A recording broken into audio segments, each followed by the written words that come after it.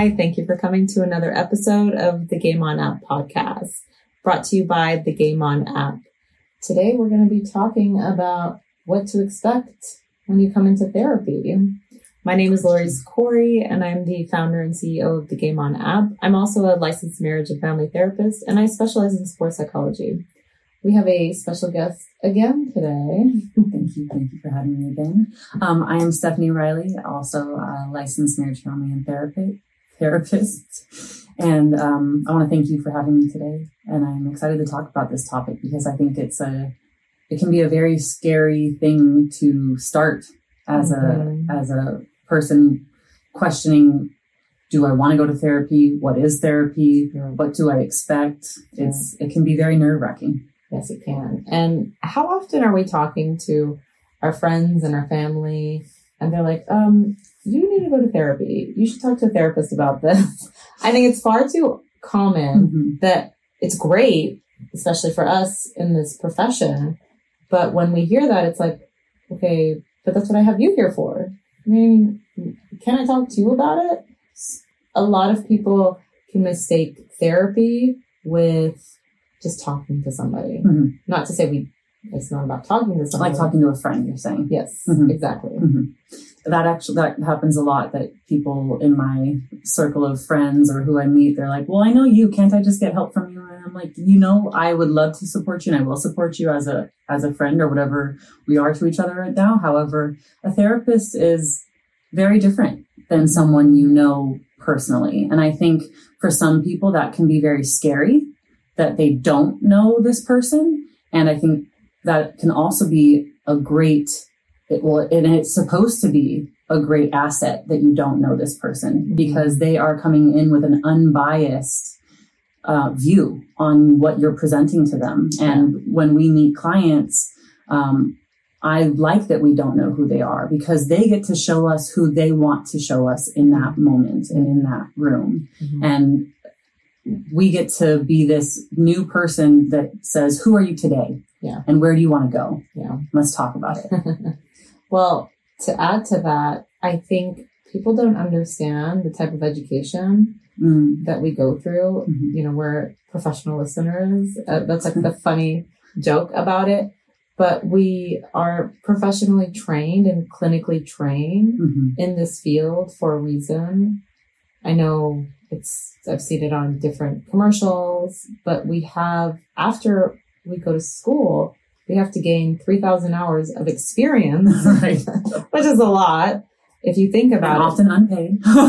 And often unpaid. Yes, that is very true. Because they say it takes 10,000 hours to master something, but the 3,000 is for us to learn about it. Right. So before we're sent off into the world, we have to know what we're doing. Yes. And during those moments those hours that we're gaining, we are supervised by licensed professionals that have already been doing this for years. And the advice and support we get as therapists from our supervisors is absolutely critical and amazing. Yeah. It's, when people are in the medical field and they're doing the rotations, they don't they're not sent off and, okay, go do surgery now. Have fun. Good luck.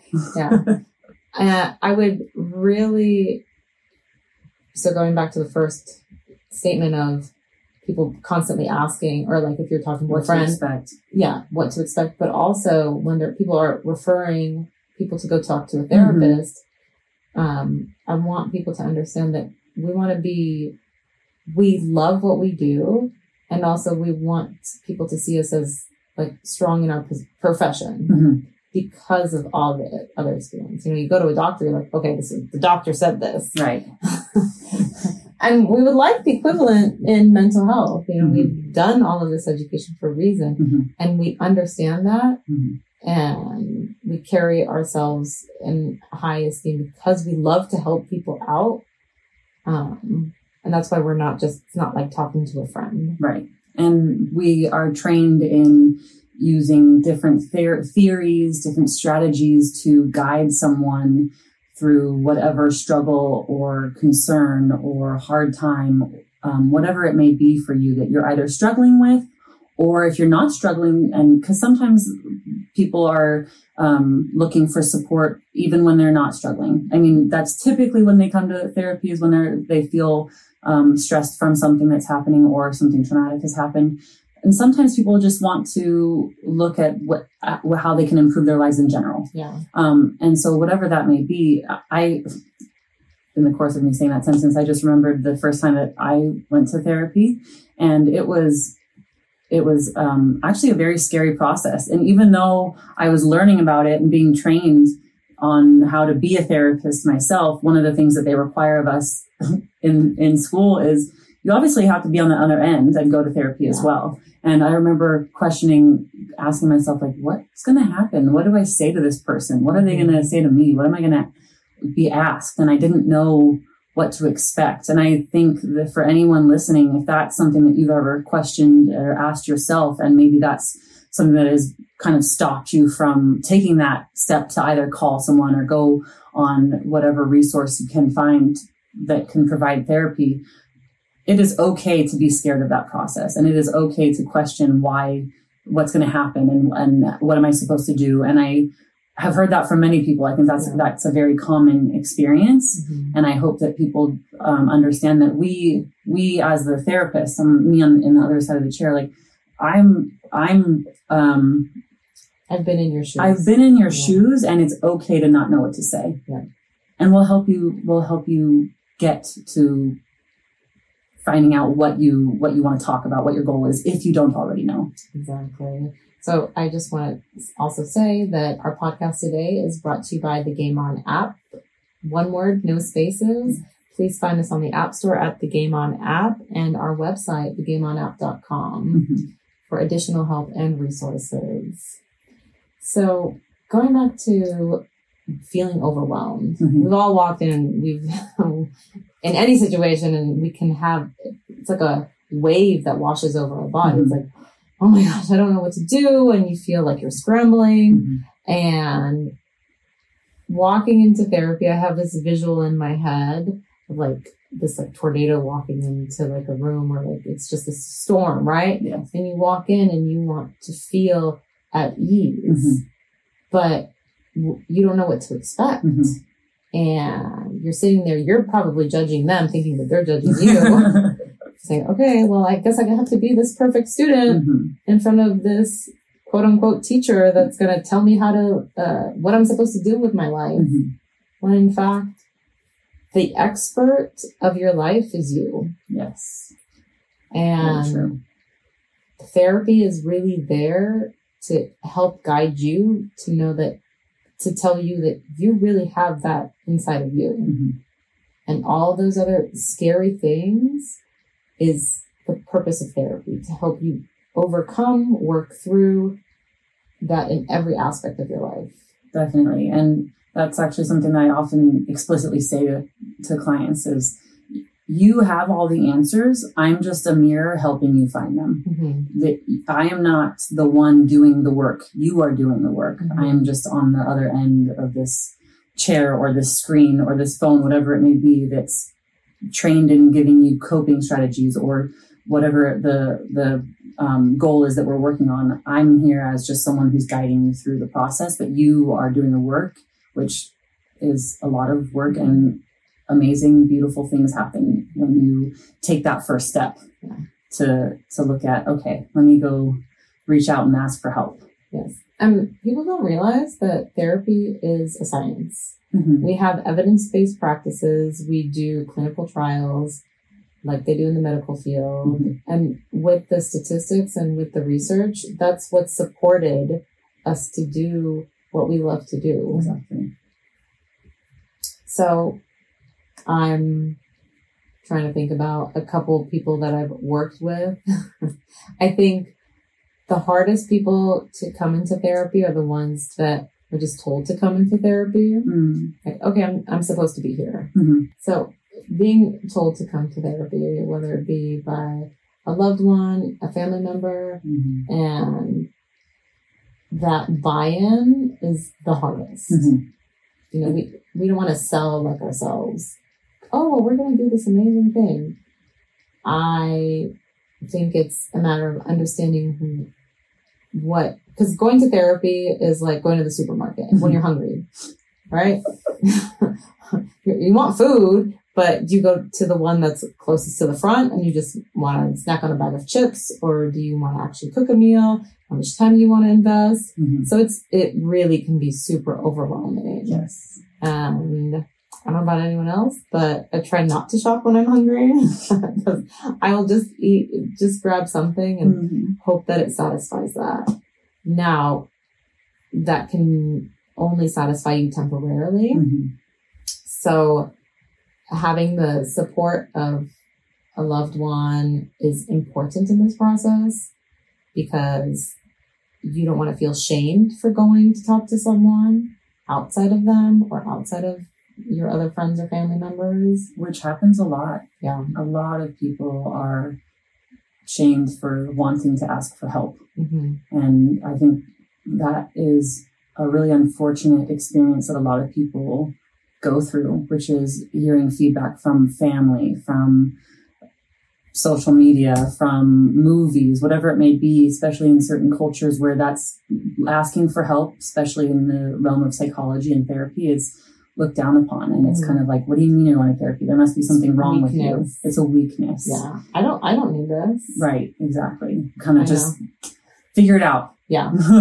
I know jokingly, but I've talked to my dad. I'm like, Dad, you should talk to a therapist. He's like, I'm fine. I don't need to talk to a therapist. Which is so much more, I think, explicitly told to males in our society, that you don't worry about your feelings. Just figure it out. You'll be fine. Yeah. Keep going. Exactly. Just brush it off. It's fine. And especially for, I would think even more so for athletes. Yeah. Well, they tend to struggle the most in that, because there is this light on them that all the work and effort they do has to be visible. So can you imagine people criticizing everything that you do based on, because they can see it? You know, if you work as like an accountant or behind the scenes in a movie setting, that work can be hidden until it's displayed on screen. Right. Now with them, it is in real time. Like, you didn't catch the ball, you fumbled, you messed up here, and that wears on the person. So what do they do then? Right. Do they just do what they're told to do? Like, suck it up, figure it out? They're still a person. They still have all these feelings. The more a person is told to just suck it up, it's like you're starving the person from needing help, from needing that support, and not encouraging that. So using words like, hey, it's okay. This happens. It's human. We just need to practice a little bit more. Sometimes you don't even pay attention to those mistakes until after the fact. And being so hard on yourself is one thing that I'm very, very familiar with. A personal experience, yes. And all that's going to do is put you in a cycle that you think that you're not capable of. And when someone like that walks into our door, I'm so grateful when someone who has been kind of pushed down in that way comes in and says, I'm kind of ready to ask for help now. I'm like, yes, let's do this. It's actually a point of strength. So not really weakness. Right. Like, if you know you're hurt, if someone is injured and breaks their leg, people rally around them. Like, oh, let me help you. Do you need me to open the door for you? Push everyone out of the way. Right. But if you're saying, hey, I'm suffering inside, right, where is the support there? Exactly. And we want to remove the stigma around that. It's not that you're broken or you have any ailments.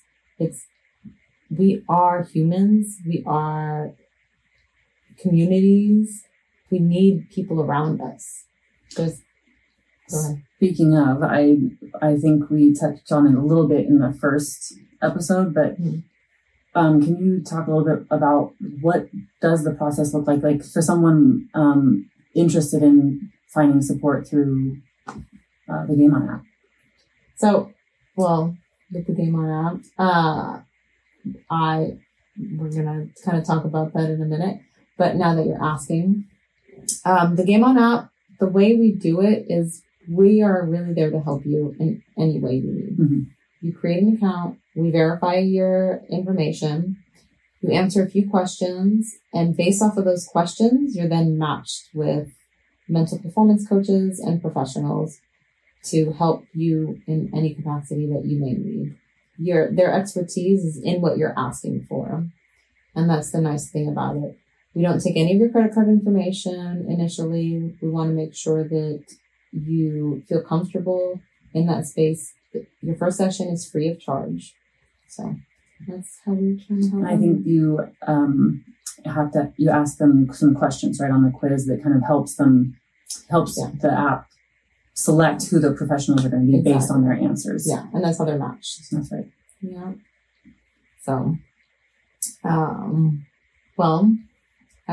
with that, this our podcast today is brought to you by the Game On app. Please download the Game On app or search us on any web browser at thegameonapp.com to get more information about mental wellness support and also mental performance support. There's so much support out there, and I'm so glad that we're able to talk about this now and get more ears listening to the fact that we're all human. We're all going through struggles. So I